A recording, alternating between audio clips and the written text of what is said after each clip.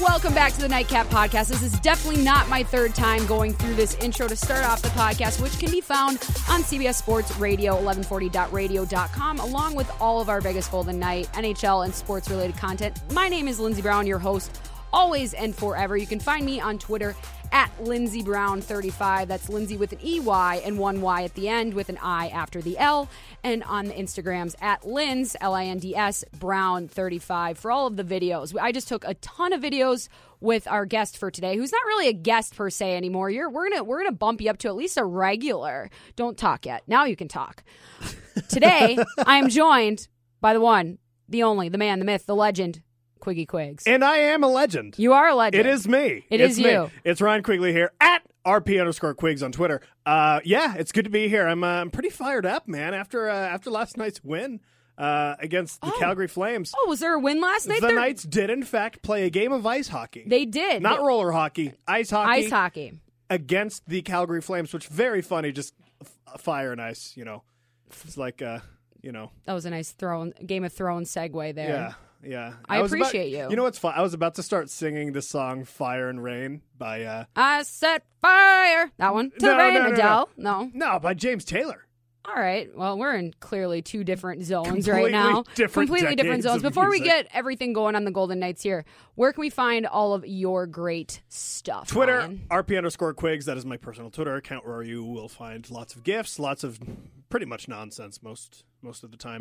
Mm-hmm. And then you can also find some of my work at Knights on Ice. If you don't follow Knights on Ice already, you should, because that's where all of our gifts are. We have kind of, that's, I guess, our brand. Gifts are a very big thing. We do lots of gifts. Every little thing going on in the game, I make a GIF for it, throw it on the Twitter machine. And yeah, so if you like that and you want a more visual, my God. We can't start over again.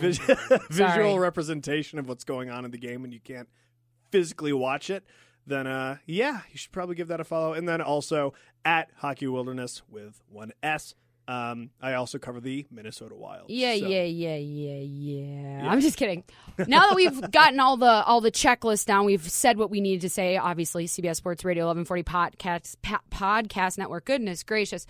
Ryan and I just returned from the Blue Ox Tavern, where my Minnesota Vikings just kicked the absolute snot out of the Philadelphia Eagles. And Ryan, you're a big Eagles fan. Yeah, I am. And it was not a memorable day for you. It was for us. So we won't delve too deep into football since this is the Nightcap Podcast and it is hockey related. So back to the game last night. Golden Knights beat the defending Pacific Division champions from last year, the Calgary Flames, 6-2 last night at T-Mobile Arena. Yeah.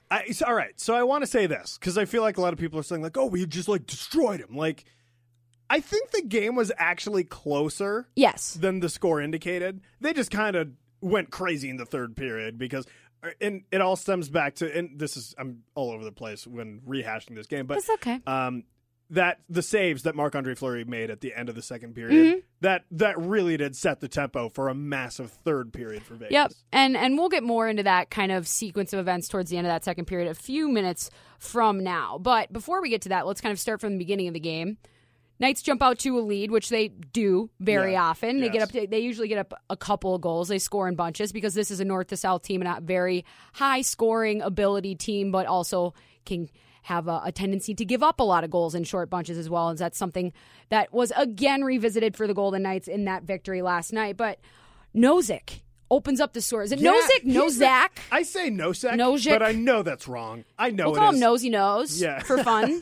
Yeah, that's better. Well, nicknames are my thing. He opened up the scoring with He's been good. He has been good. He's looked nothing good amazing, so far. nothing incredible, but he has been contributing offensively more than I feel like people were expecting him to. Absolutely. And just the way that goal was scored, I believe that was the one where there was an initial shot and then Nosy went in, basically attempted to dig the puck out because he knew that the Flames goaltender, who did not have a fun time last night. No, he did not. He knew that he didn't have a really good idea of where that puck was. Started to dig it out and ended up being able to poke it through on a weird rebound and open up scoring pretty early in the game, just 3 minutes into the first period. Quick shameless plug. It was David Rittich in net for Calgary last night. Yes. Last time, 33. Well, it may not have been the last time, but like last season when the Knights and Flames faced each other in Vegas, there was like a big scrum in the Vegas end, and Fleury like dropped his gloves and was like looking at Rittich like, you want to have a goalie fight? I was hoping that they were going to do it tonight. Like, they did. I knew they weren't going to. That's the second, like, almost fight for Marc-Andre Fleury this season already. There's been a couple of them. And obviously the fans know Marc-Andre Fleury pretty well. It's his third season here. He's obviously pretty much the face of the franchise since arriving here with the team.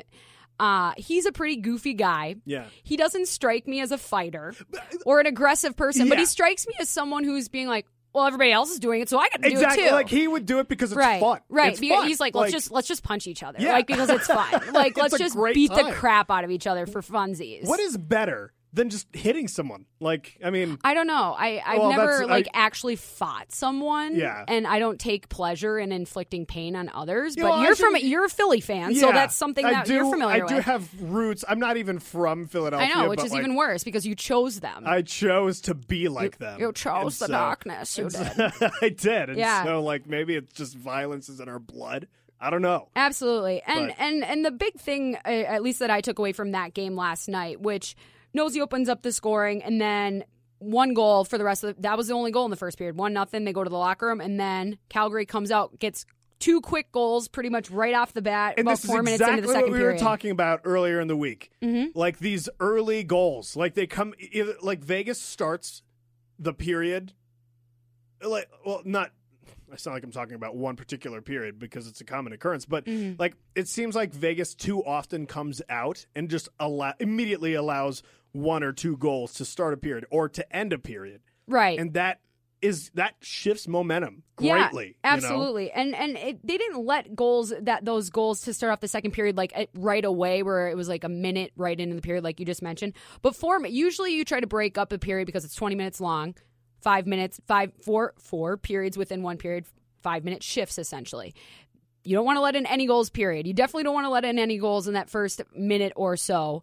But that first 5 is really about setting the tone for the team, setting what kind of energy you're going to be bringing out on the ice for that period or for the rest of that game. The Knights were under duress to start that second period, and they've had this tendency, not to, like you said, to get scored on, but just in general, starting a little bit slow, starting a little bit just disjointed, especially in the defensive zone. And thankfully last night, after those quick couple of goals, which were 33 seconds apart, which I think it's happened already once this season where they've either scored goals or had 2 goals against them 33 seconds apart.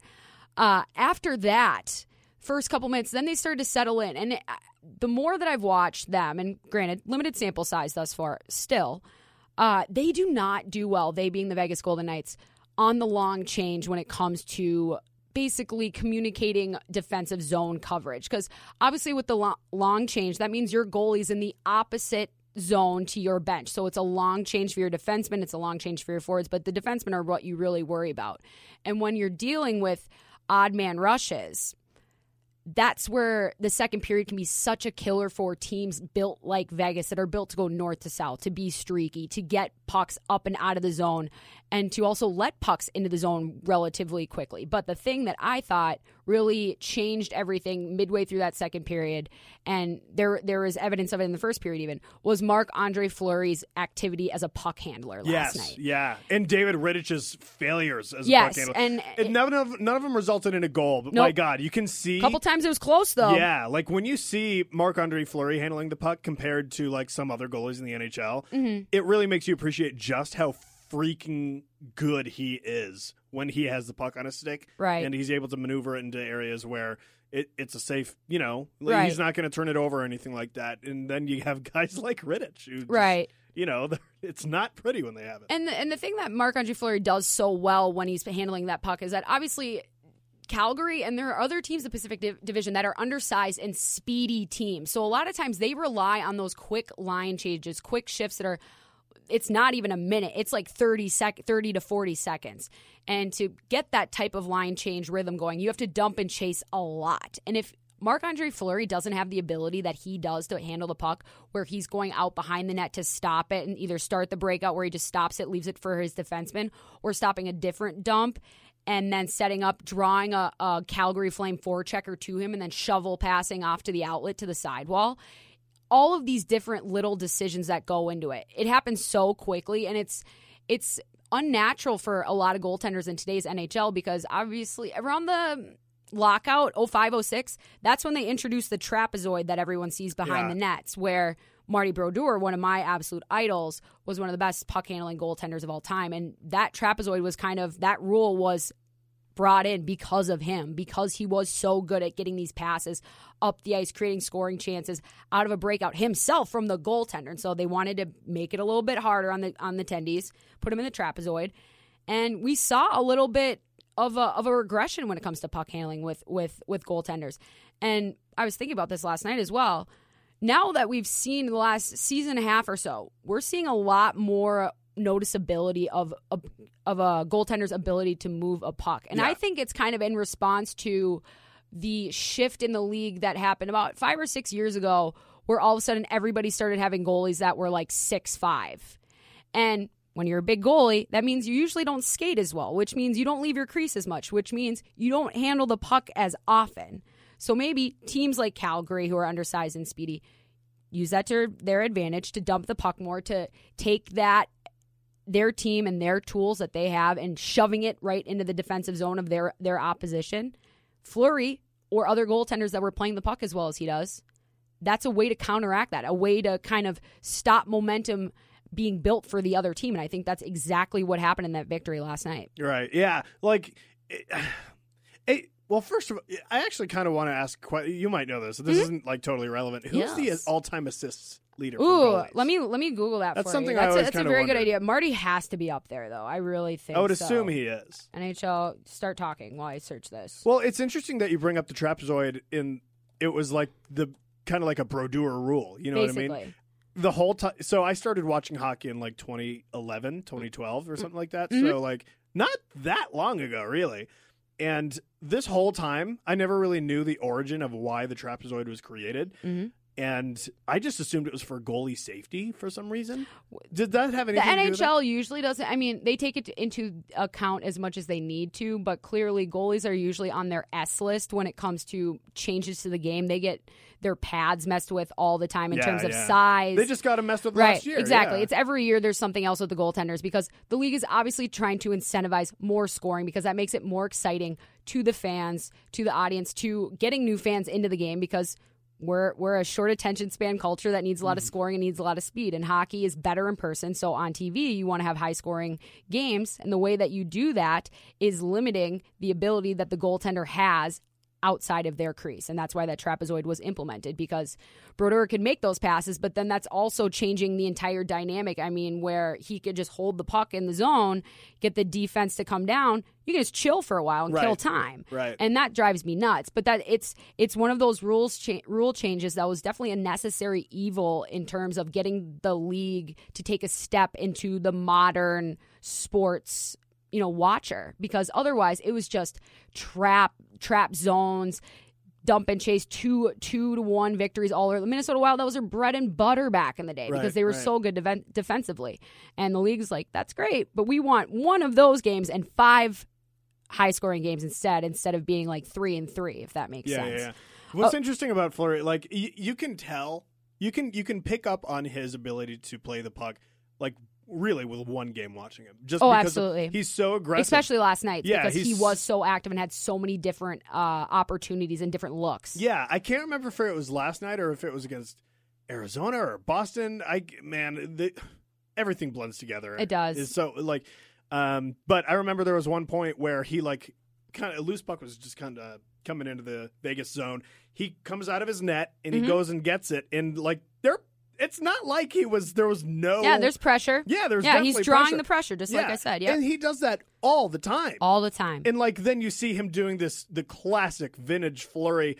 You got a guy coming in for a breakaway, and then like just before he can get to the puck, here comes Fleury like a wrecking ball, and then he just like pokes the puck away. Right. And it's like this whole... If you want to see some badass poke checks from back in the day, the 90s were like hugely crazy for goalie poke checks. Yeah. Rob Stauber, who spent some time with the Kings, but was mainly known for winning a Hobie Baker as a goaltender for the Minnesota Golden Gopher team back in the day. He used to just destroy people when he would go out and poke check the puck. And Fleury is obviously no stranger to being active inside the crease, outside the crease, nonetheless. I have your all-time assist leaders for NHL goalies. Number 1. Where's Brodeur? Is it Brodeur? We'll get there. Number 1, Tom Barrasso. Tom Barrasso. Really? Mm-hmm. Huh. Mm-hmm. He had 48 assists. Following up, pretty good company, Grant Fuhr. Oh, not so bad. 47 assists. Marty Brodeur with 45. Patrick Waugh with 45. Mike Vernon rounding out the top 5 assist leaders for goaltenders all time with 39 assists. 90s so Brodeur and Waugh are tied, which is those are my dudes. Yep. Those are my dudes. And so it's funny just how interconnected they are with pretty much everything. Like, everyone talks about like who's the best goalie of all time, and you have some people who say Brodeur, other people say Waugh, and now you got that. Well, and I know that's not like really like a stat many people pay attention to, but it's just interesting. Same era, basically the same career length, and both with successful and storied franchises. I mean, the Avalanche kind of walked into being a storied franchise because they were obviously the Quebec Nordiques before moving down to Colorado, and I think they won a cup. I think they were in the final their first year, but that expansion team is different than a relocation team. Right. We will make that distinction, especially in this town. Who else impressed you last night for the Knights, other than Marc-Andre Fleury's just dominant performance all over the map? Let me see. I think I liked how Glass was playing, or excuse me, not Glass, Eakin. The two Codys. He returned for his first game of the year. It was good to see him back on the ice.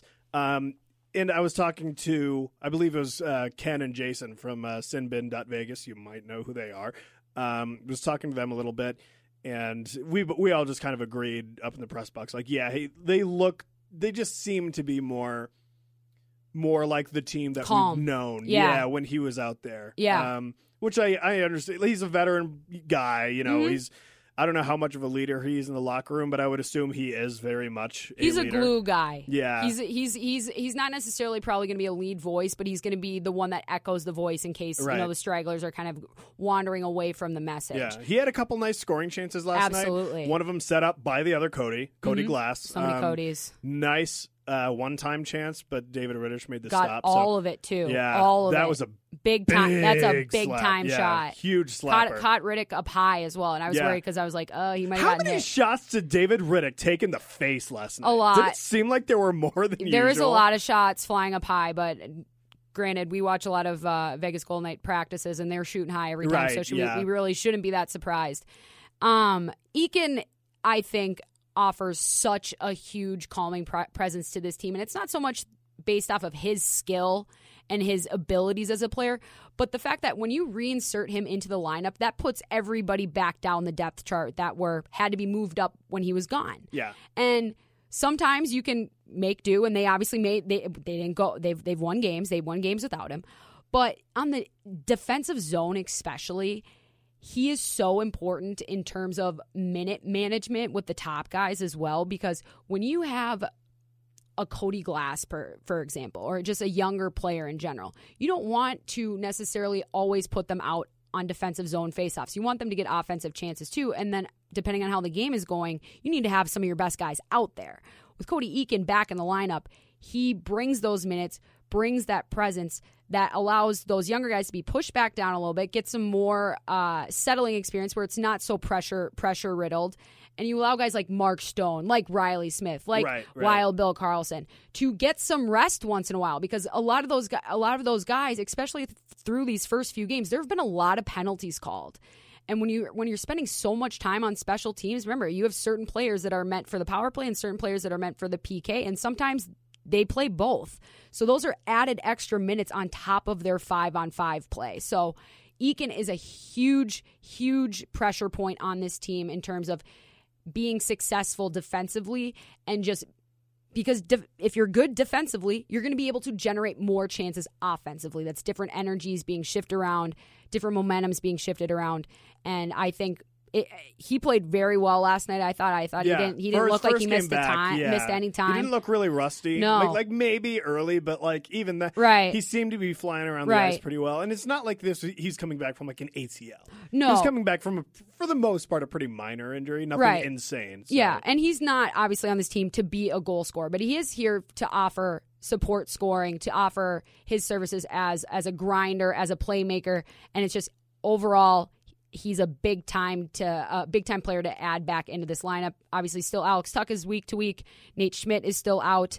We'll be awaiting their returns as well. But based off of last night, and you said it to me after the game too. You thought last night was kind of a must. It's not a must win because it's so early in the season, but like they needed to get that win. Confidence-wise, they needed it badly. Because they played 2 awful games. Yes. Like the Boston game, they had like a couple minutes where they were looking really good, like early on. Yeah, flat. And then they just weren't playing well for the rest of the game. And then the Arizona game was just awful. Like from start to finish, it was all around bad. Yeah, all around bad. It was just unacceptable. Unacceptable. And I think the defensemen as a whole last night played a lot better as well. I thought Nick Hague had a really good bounce back game last night, considering how many mistakes that we've seen him make, and that's not trying to be like, oh, Nick Hague is bad and he's not going to turn out. He's 20 years old and he was playing big time minutes and still is playing some big minutes, but you can see that he's starting to settle in a little bit. He was a lot less frantic in the defensive zone last night. Yeah. Derek Englund was a lot less frantic last night, I thought. And just overall, well, there was that 2-on-1 goal, and granted it's a 2-on-1, but like England was out of position. Yep.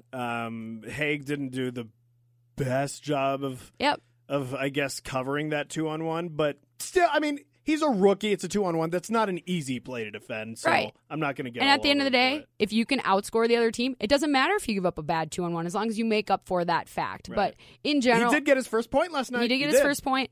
Breakouts were much cleaner. Tape-to-tape passing last night, which was completely missing in that Arizona game was that Thursday?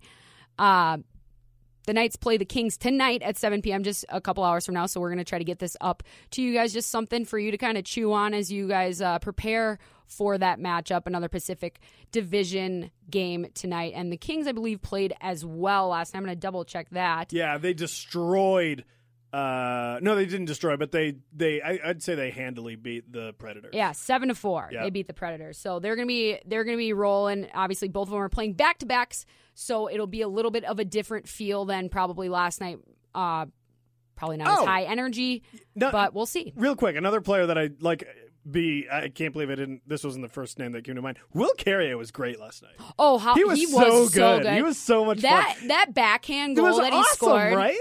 Dude, that fourth line in general last night did such a good job. Ryan Reeves scores a goal, but the thing on purpose. And the thing that they were doing so well, even early on, before the Knights really found their footing, better than any of the other 3 lines, is that they were dominating play in the offensive zone. So their forecheck was relentless. Their forecheck was relentless, but they were dominating down low. The Flames couldn't, they might be able to corral the puck for a second, but then somebody was there to bump them off and then regather it. Right. And then you have Carrier, who's coming in on that backhand goal. Was that the third goal of the game, I think?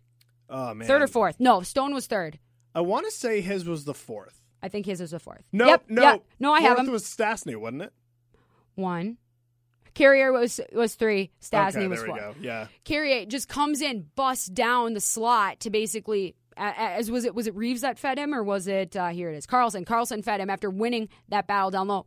Just bats it in right on the short side. Perfect. Yeah, William Carlson behind the net. Huge. Just that nice little feed to the front of the crease. Huge. And, that nice backhander. So he was great. And I can't remember which play it was. I want to say. No, it wasn't that goal. I can't remember which goal it was, but there was one goal where Ryan Reeves kept the puck in at the blue line, and he made a nice little save there and dumped the puck back deep into the zone. He's looked really good to start the season. Reeves? Yeah. I wouldn't say he looks good. He looks solid last night, I'd say. I'm just in awe of him and as a hockey player in general, because and Reeves, he's not going to blow anybody's doors off in terms of hands or speed or anything else, but the fact that he moves as well as he does for his size comparatively to other big guys in the league, he does how move pretty well he skates. It's ridiculous how well he skates and how much speed he's able to maintain, even when he's going into corners, even when he's being bumped around, which is his job. That's the fourth line's job, is to contain the opposition in their zone and tire them out. So when your first line jumps on, they're either getting a late change or getting tired legs against, and thus creating a much better scoring situation or just an easier or softer defensive zone for the Calgary Flames or whoever they happen to be playing. Right. I know that this isn't the 90s anymore and fighting isn't as much of a thing anymore. Mm-hmm. But man, I would be lying if I didn't say, or if I said that I didn't want to see Lucic and Reeves go at it. They got 3 more games against the Flames this year? I'm sure it'll come up. Oh, Reeves and Lucic would be just so much fun. God, the true heavyweights. The two big heavy. Yeah. It would just, and I know fighting isn't great. No. It is fun though. No, it's part of the game. Yeah, it's still part of the game, and it always will be part of the game, no matter how small it is. It's a necessary evil sometimes for players to police within themselves. Yeah, because the refs can't control everything. They can't catch everything. There were a couple plays last night where people were trying to slew foot people last night, and if you don't know what a slew foot means when somebody kind of gives you a tap in the back of the legs or tries to take you out by making you basically fall backwards. Yeah. And because when you kick the back of the skate, you don't see it coming, obviously, and on the blade you're only on 3 inches of blade to the ice. You go back, and that's how knees are injured very badly, and that's where those fights come in, or against players that are superstars that are getting beat up. Wayne Gretzky doesn't become Wayne Gretzky without the muscle around him. Exactly, it's very necessary. I think I've seen the T-Mobile Arena fired up a lot. Yes. So I think the craziest, the 3 moments that immediately come to my mind, and that I have attended. I did not attend the home opener in their inaugural season, so I'm sure it was just, I can't even imagine what it was. No, it was probably nuts. But the 3 games that I've been to and I've seen the crowd get truly insane. Top 3, one would be the Shea Theodore one-time goal against the Lightning in their inaugural season with 2 seconds to go or something. Yep. Second would be Nate Schmidt scoring that goal late against the Washington Capitals last season. Mm-hmm. I believe that was the go-ahead goal. And then when Ryan Reeves and Evander Kane dropped the gloves, they were losing their minds during the playoffs when they finally dropped the gloves and went at it. It was it fires up the crowd. It really is fun. So I don't know. One of the best rivalries in sports. I was reading an article from, I don't know what publication or what article it was, but it was from somebody who is someone. And they were talking about some of the great rivalries that they have, that they've been able to kind of generate the NHL. Not necessarily through the playoff matchup system like they had originally thought, where they have divisional opponents face off in the first round. It's completely dumb, and we can delve deep into that some other day. But they said that's the best rivalry, hands down, is the Sharks and Knights. It's not even close. No. And it's so weird how that... You still have all those people saying, Flyers, Penguins. Yeah, and Montreal and Boston. We're yeah. The Flyers and Penguins don't care about each other at all anymore. No, I posted a video of Josh Jacobs, the running back for the Raiders last night, who did the siren, and I posted, it was hey, he's doing the siren to start off the game here. I had Sharks people going into my mentions for that, being oh, you guys still suck, because obviously Oakland, Raiders, exactly. San Jose, there are a lot of Raiders fans in that part of California, and so it's just this constant grinding because of the proximity. But it's so weird, because I'm sure the NHL if you asked them 5-6 years ago, what do you think the biggest rivalry in hockey would be? I don't think they would say. It's definitely going to be a California team versus a team that doesn't exist yet. And this is exactly what hockey needs. In the desert. Yes. Hockey needs this. Absolutely. You know what I mean? Absolutely. And especially with teams that aren't traditional powers in traditional hockey markets. Like a rivalry like this, I feel like a lot of people always, talk about, joke around with the Coyotes saying, oh, they're going to get relocated to Houston or whatever. Mm-hmm. Rivalries like this, and if the Coyotes, I'm telling you, I know the Coyotes aren't amazing There's no bad blood yet. Yeah, I know they're not amazing right now, and they're not, but if they get good, there could be some sick rivalries. The Pacific Division has some really awesome rivalries. Absolutely, and just the proximity of the way they travel and everything else, and a lot of these guys stay out here in the off season as well, because this is such a nice part of the country. Kings, Flames, Canucks. You remember not too long ago, Canucks and Flames were brawls. Yeah, well, I mean, the Kings and the Flames play the other night, and you have Doughty and Doughty. Yeah, that's great. the thing, and it's great, and it's a good look for the league. It's good to have that competition. Sometimes it's going to boil over once in a while, especially when the Sharks and Knights are involved. Mm-hmm. But it's all in good fun, even when you legitimately don't like each other. Right. But we'll have to see. like I said, Knights are facing off against the Kings in just a few hours from now. We're recording this on Sunday, October 13th at almost 2 p.m. We're going to cut it a little bit short because we have more stuff to produce for content-wise, but we're going to get this up today so you guys can, like I said, chew on this as you go through your pregame routines and rituals that we all do. So we appreciate you joining the Nightcap. My name is Lindsey Brown, your host, always and forever. You can find all of our great Vegas Golden Knights and NHL-related content on CBS Sports Radio 1140.radio.com. Ryan, thank you again for joining me. Absolutely. Can you remind us one more time where we can find all of your excellent content? At RP_Quigs on Twitter. Yep, that's me. That's it? That's it. Oh. Well, I mean, at Nights on Ice, at Hockey Wilderness, all that fun stuff. Go ahead. Follow, retweet. All the things. Let's grow it. That's right. Grow it and mow it. That's what I always say. Thanks again, everyone. We'll catch you next time. Bye!